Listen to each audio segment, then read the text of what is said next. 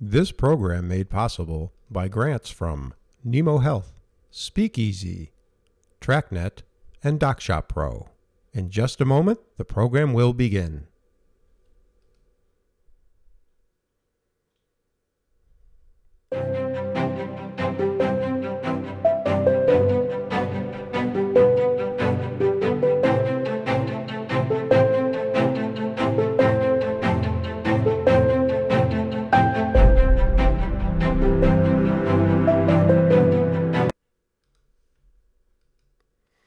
Here we are, John, live for episode six.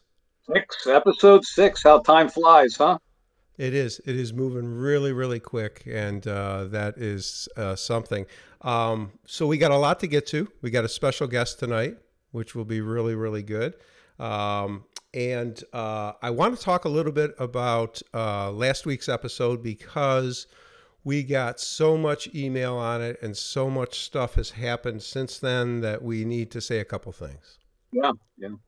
So we got a lot of email thanking us for explaining what Speakeasy is, the voice command software. I heard from Alan Bass, our last guest, who talked about it also, that he's gotten a lot of positive feedback on it. We've gotten a lot of requests for more information. We got a lot of requests for people wanting to sign up for it and how do they do that. And we talked about it. I didn't expect the overwhelming response that we got because we just hit a nerve with our profession of documentation according to LCD guidelines and doing it in a voice manner where you don't take minutes but seconds to do a note. That is just incredible. So We also got some very nice feedback from present users as well in those emails. Absolutely. It's always great to hear. Yeah, I know. It was incredible. So let's go on. Tonight's topic is something that affects every single practitioner. Every single one of our colleagues is affected by this. And some people are stuck in a rut in this topic, and we're going to try and get them out of a rut. And our guest tonight will help us with that. We're going to talk about revenue cycle management, dollars and cents. And there's a lot to be said on this topic. And I know both John, yourself and myself have gone across the country lecturing over the years about this topic. And I felt that it fell on deaf ears until the COVID crisis hit, where people started re-examining their costs and their ability to function. And we're going to get into that tonight. So we have a special guest that is a specialist on revenue cycle management. John, you want to introduce her or you want me to? Jeff, you can introduce her. I'm going to be asking her some very good questions, and I think everybody is going to find that she has a very, very fun personality that I think will be the highlight of tonight's episode. Okay, excellent. So tonight's guest is Margie McLean. She is the CEO and founder of a company called QMax, and we'll talk about that when she gets on. And people should know that we know her very, very well because she is the backbone of support for Nemo Health medical billing. And I got to tell you, a few years back when we associated with Margie, some of our clients weren't as happy until they got to know improvements and see what a great job they do. And I'll tell you, after looking all the reports over the last 10 years of billing for clients, I'm extremely happy of how her company has handled that, and our joint relationship has really benefited all of our colleagues. There's no doubt in my mind. So let's bring Margie in. Oh, there she is. Okay, you're on, Margie. There you are. Hey guys. Excellent. Good to see you. And you are coming from all the way from Texas, correct? All the way from Texas, and it is currently at almost 6 p.m., 105 degrees. Well, now there's a reason we don't live in Texas. There you go. Yeah, 105 degrees. Oh boy, I've got some colleagues there. I've got some family in Texas and Houston, and that humidity is incredible, and just the heat. And every time there's a hurricane, it seems Texas gets a little part of it, just not to be left out. So you got a lot to contend with. But that's not what you're on. You're on because we want to talk about revenue cycle management, and we want to pick your brain and your expertise of what you've seen over the years for podiatry.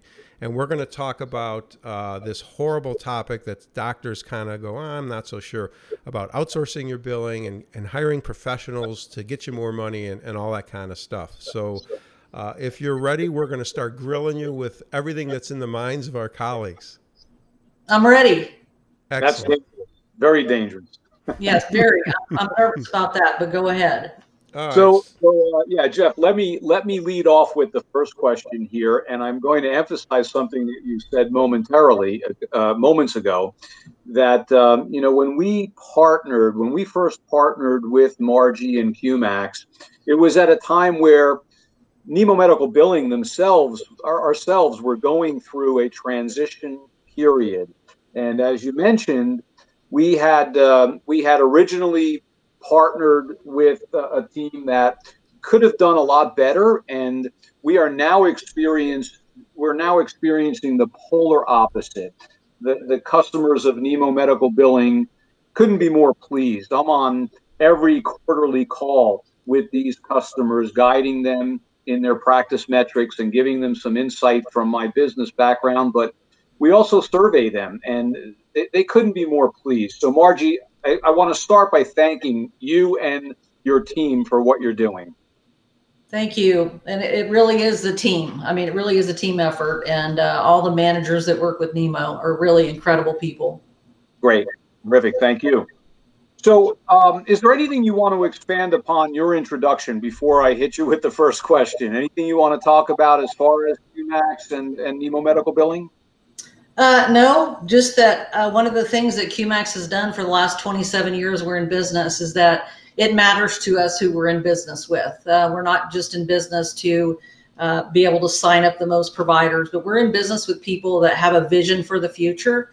And I think that's one of the key things that we see within Nemo, not just with your product and the positive changes that are happening there, but the other things that you're doing for the podiatry, your colleagues out there is really incredible. And even though we're not a part of that, we like being the vision of what you're doing. And that's why we are so proud to be a part of it. And it's and to help move things along in the right direction.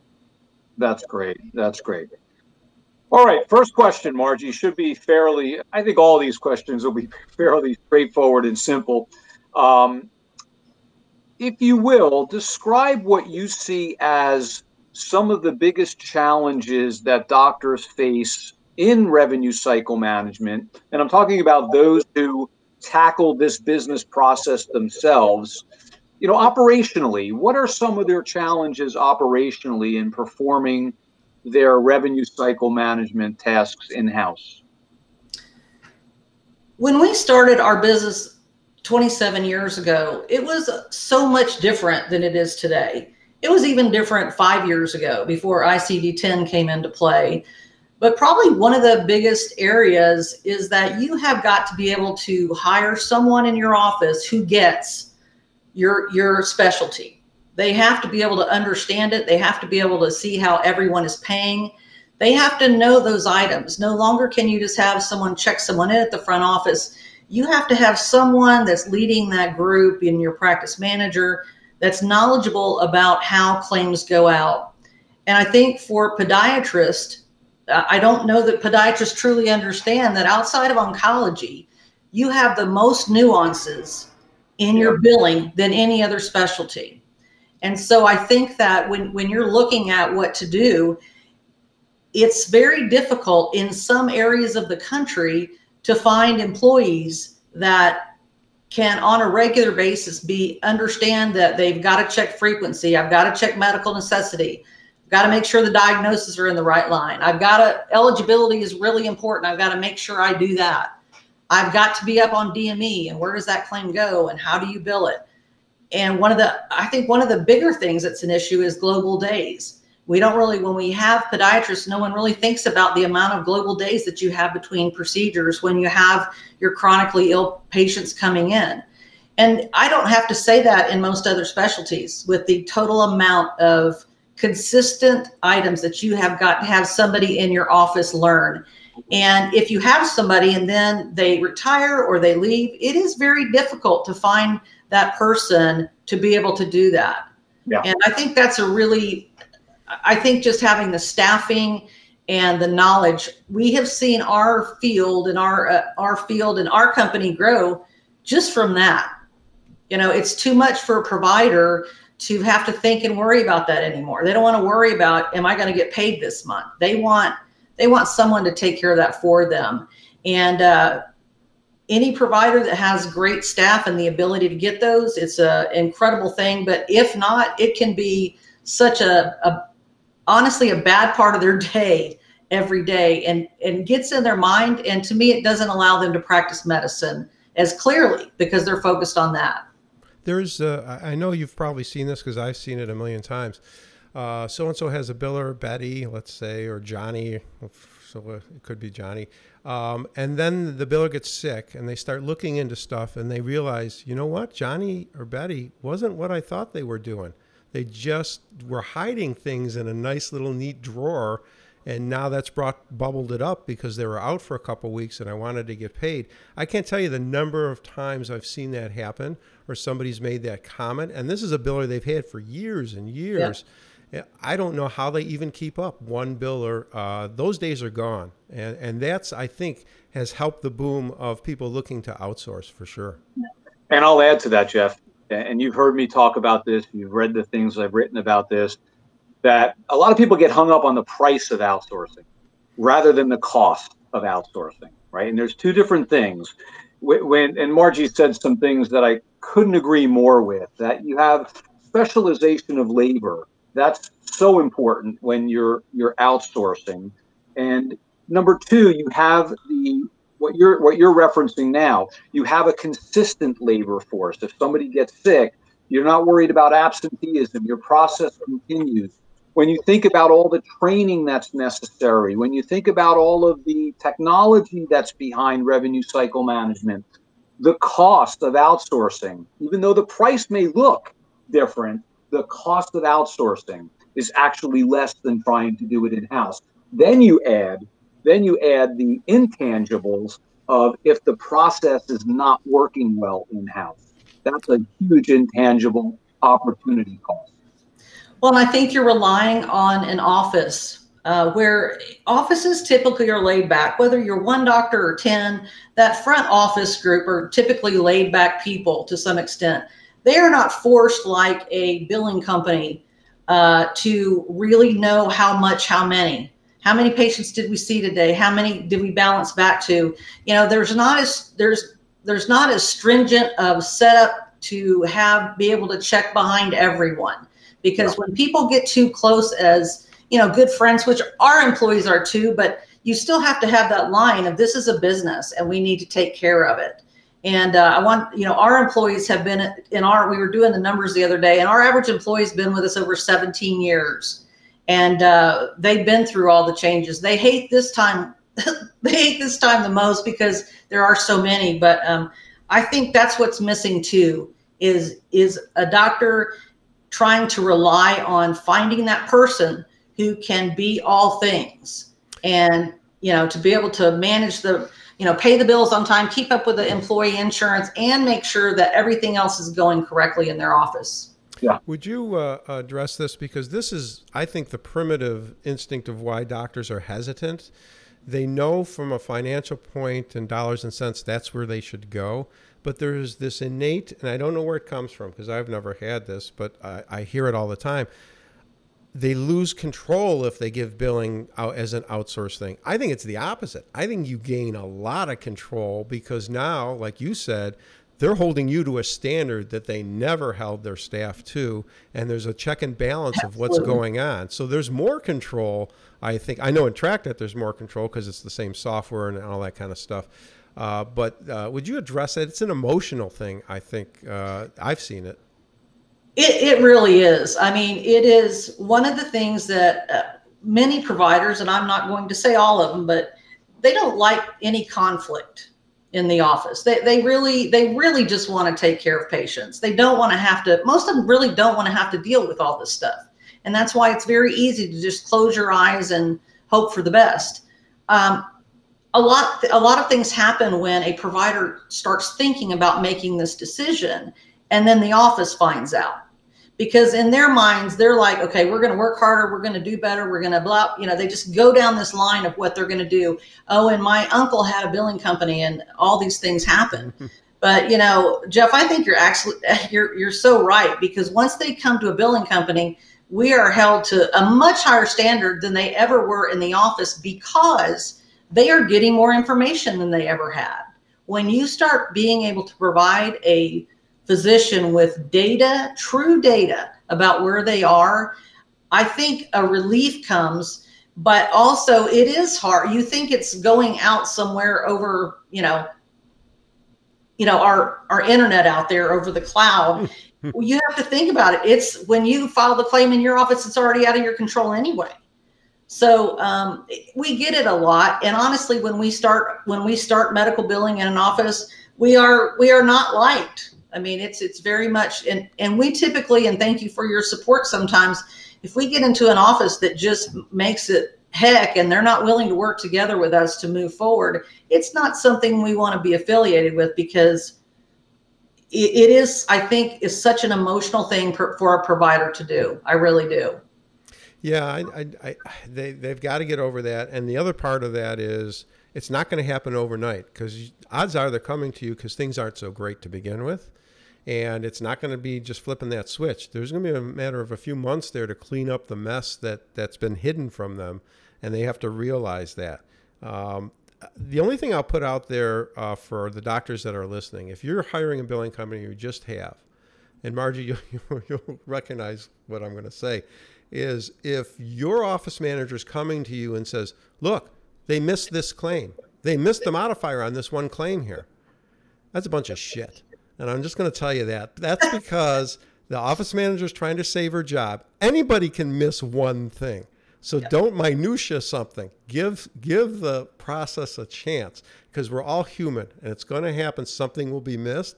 But I guarantee you the money that you've collected more because you've outsourced can override that one missed piece of crap. Just saying. You said that. I agree. That's hard to get to that level. I mean, because so one of the things offices will do is the office manager go, well, this is how we used to do it and get paid. What they don't understand is you may have gotten paid that way that one time, but the correct way to do it is this way. Here are the rules. Here's what, here's what you need to do to get paid. And I think it's very hard. And we do it for us. We really try to do it in a, the most caring way possible when you're moving into that situation.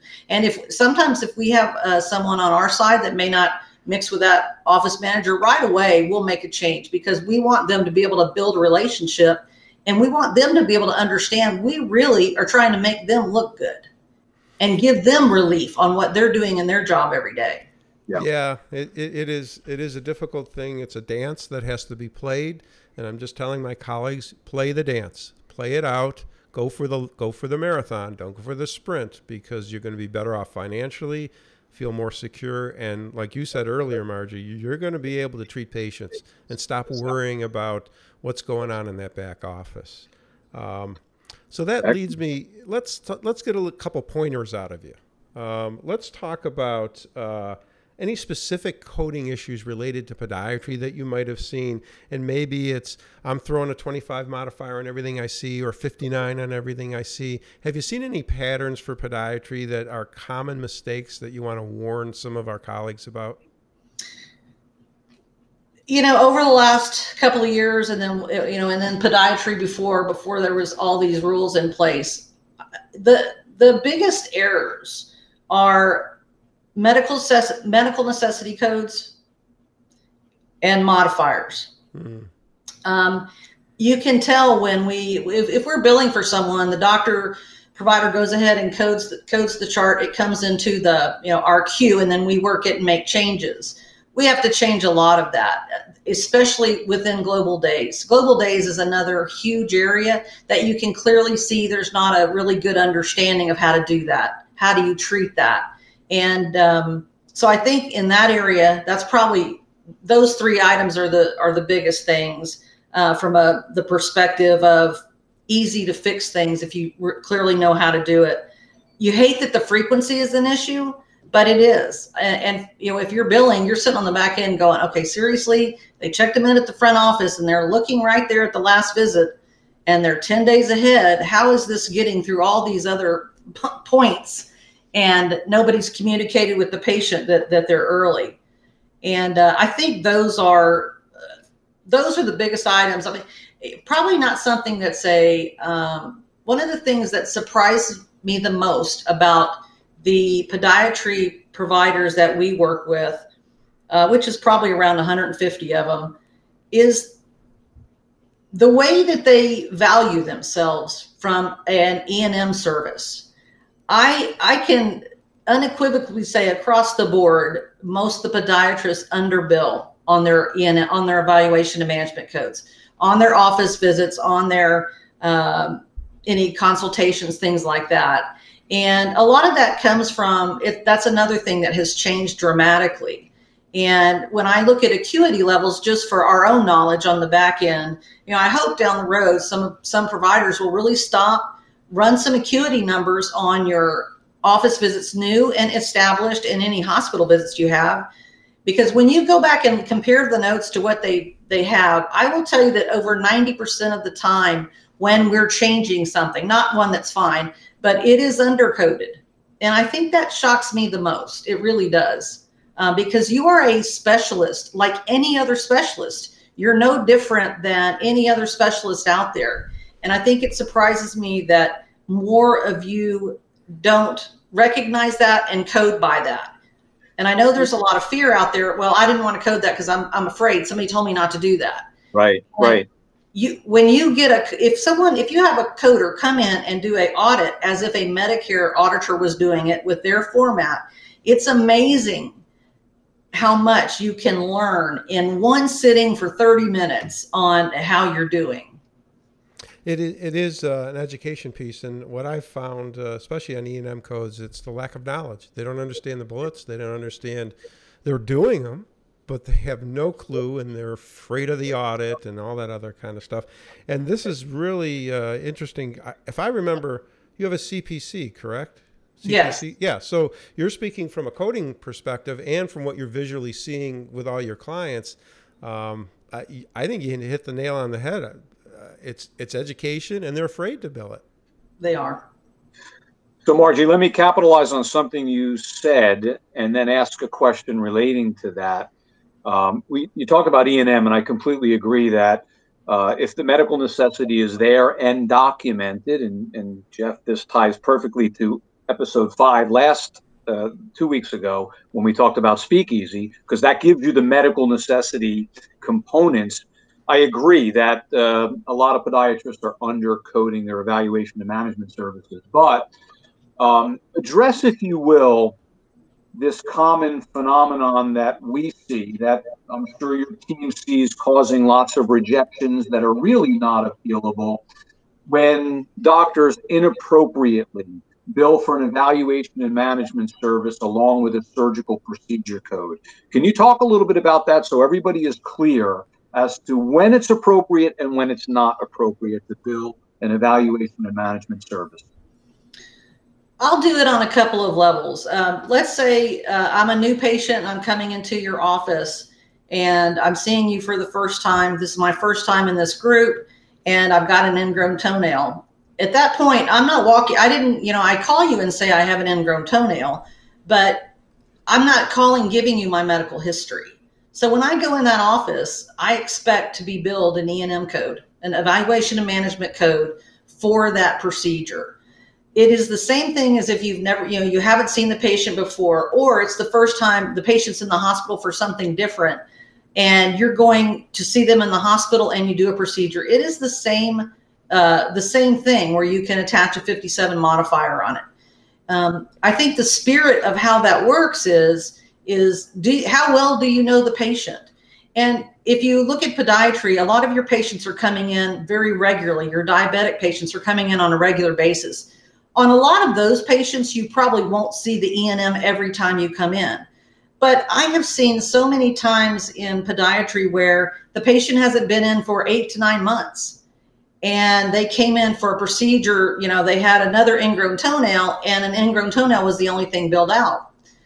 Well, I disagree with that because, and from a coding perspective, because you haven't seen that person in 8 months. You don't know what else has gone on in their life in 8 months. And it is good, it is best practice for you as a provider to go through and bill for an E&M code to see if there are any changes. And then typically in that, what I tell in most specialties, I tell use pain, because if I'm coming in with an ingrown toenail, most likely I have pain. And so you would attach pain, and then if they became a diabetic during that period of time, your diagnosis would be pain and a new onset diabetes, and then you'd have your ingrown toenail. I think I try to let providers know. I mean, patients don't call and go, hey, I'm coming in for this. I mean, sometimes they do, but what they more know about their body is, this is really bothering me.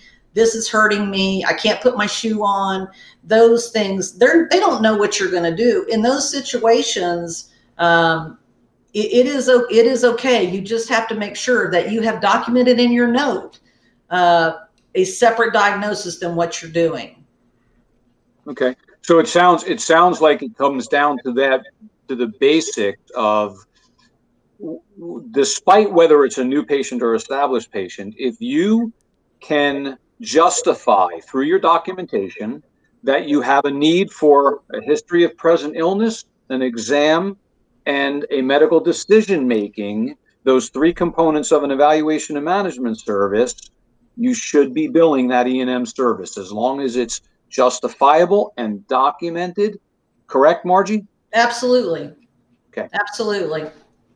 Very good. So I'm going to put you on the spot now. I thought we already were.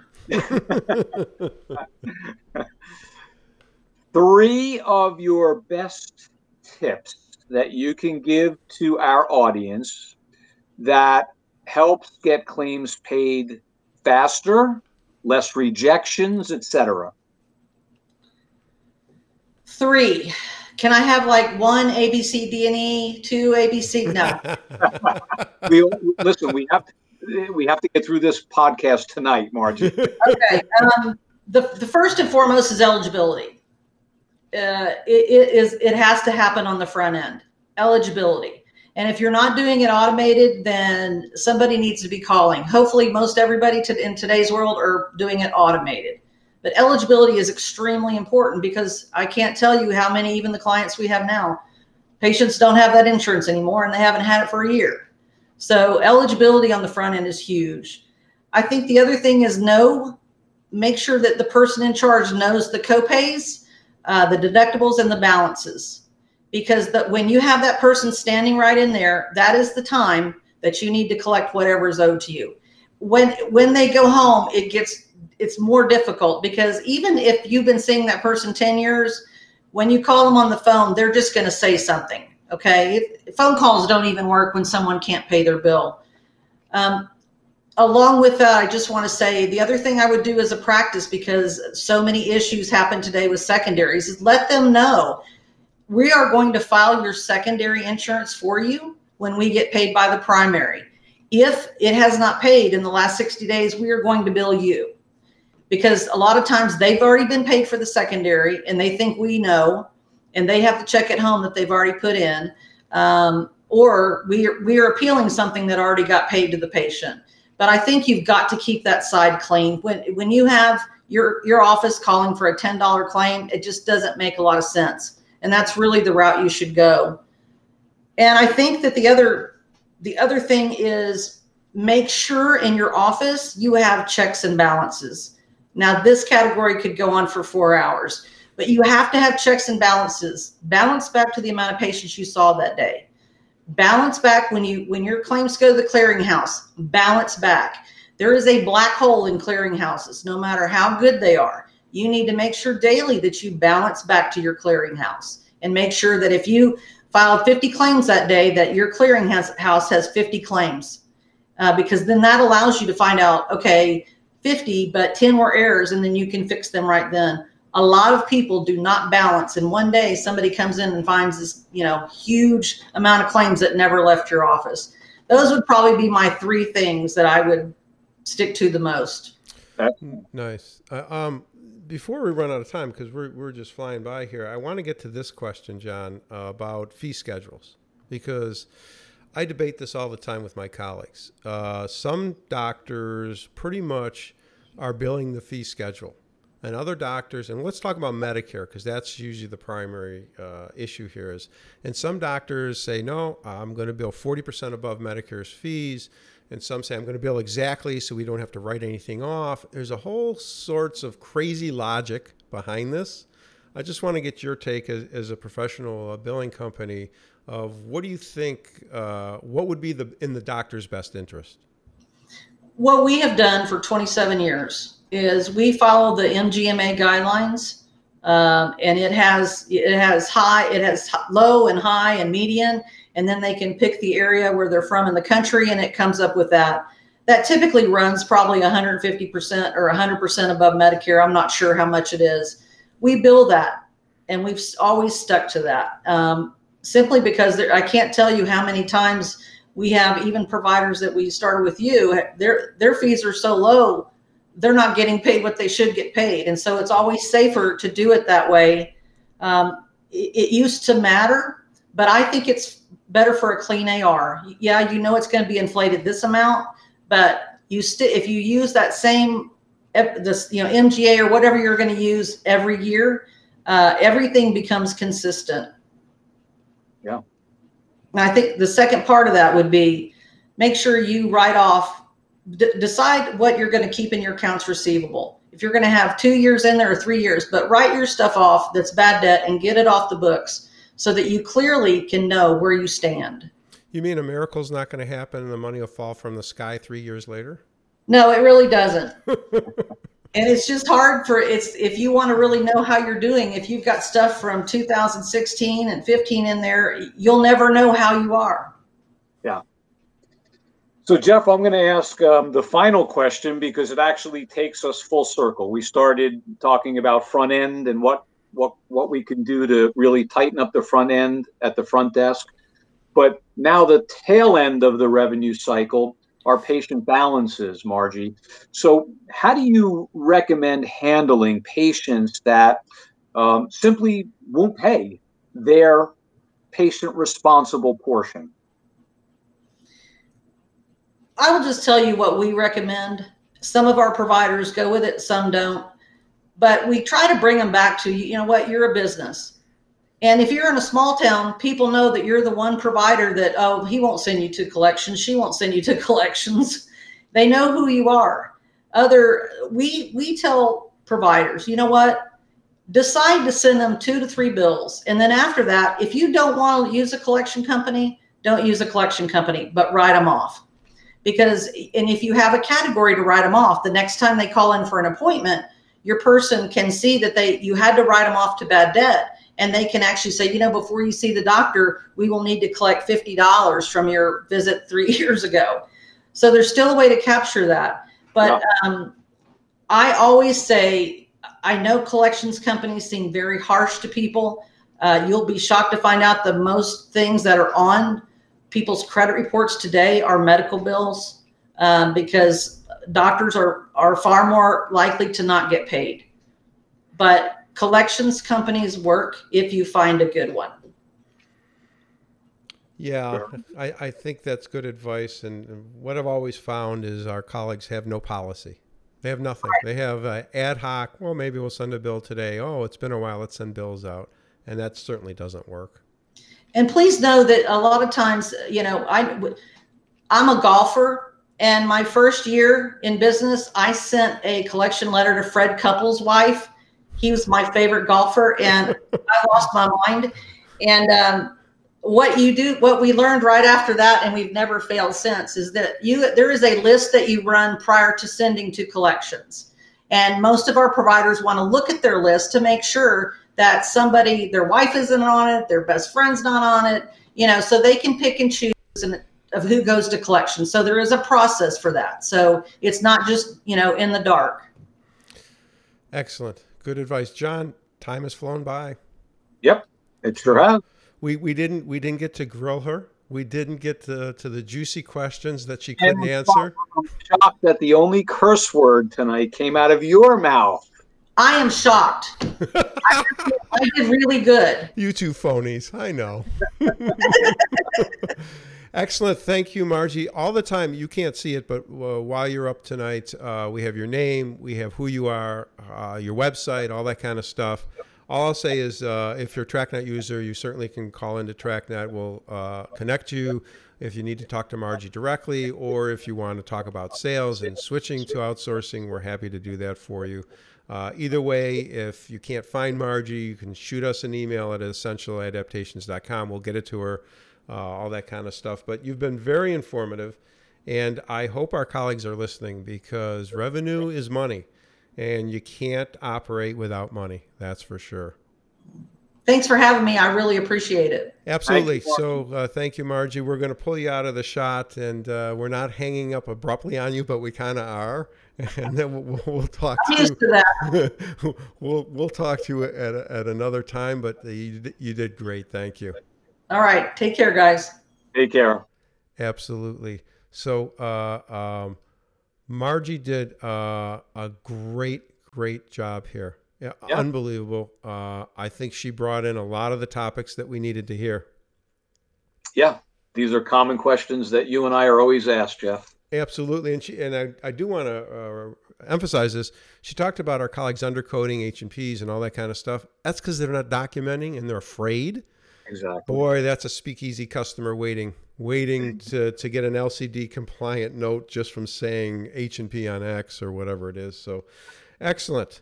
So we have a couple bits of business to take care of, John, before we go. So let's talk about the puzzler, because last week we had a puzzler that we had to talk about.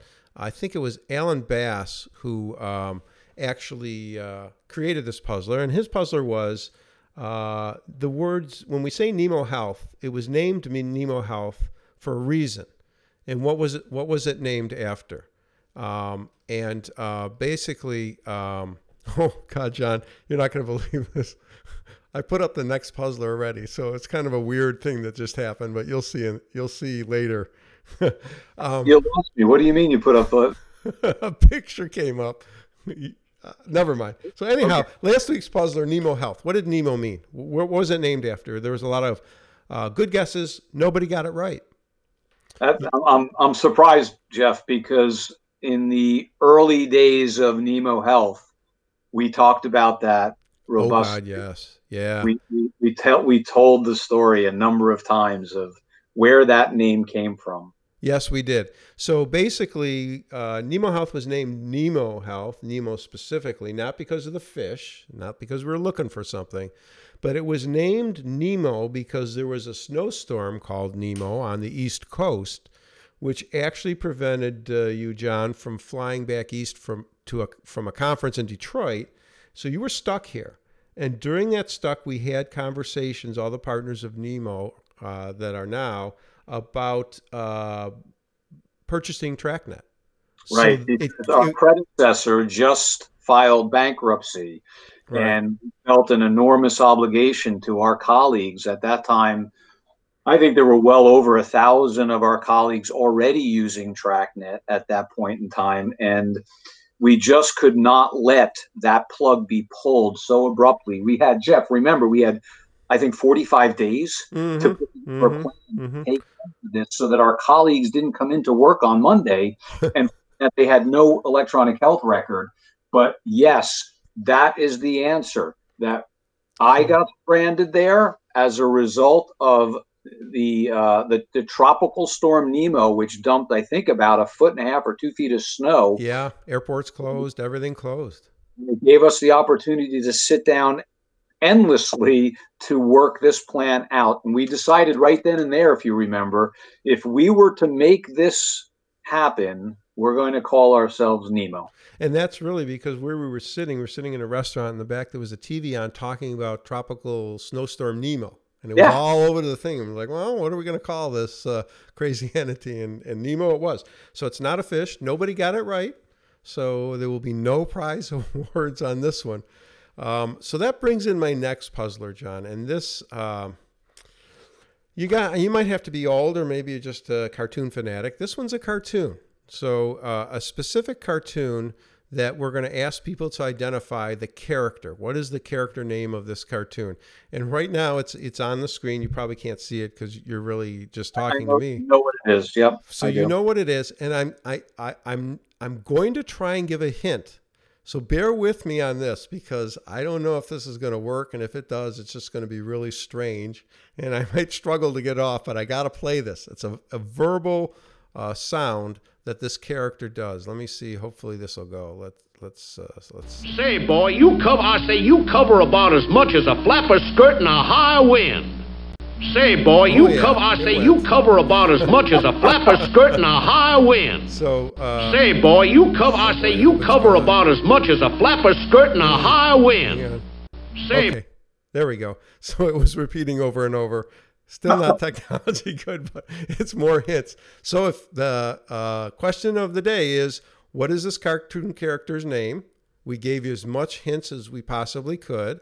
And absolutely, if you know the answer to this, we want you to email us at info@essentialadaptations.com, and that will get you the prize to the puzzler.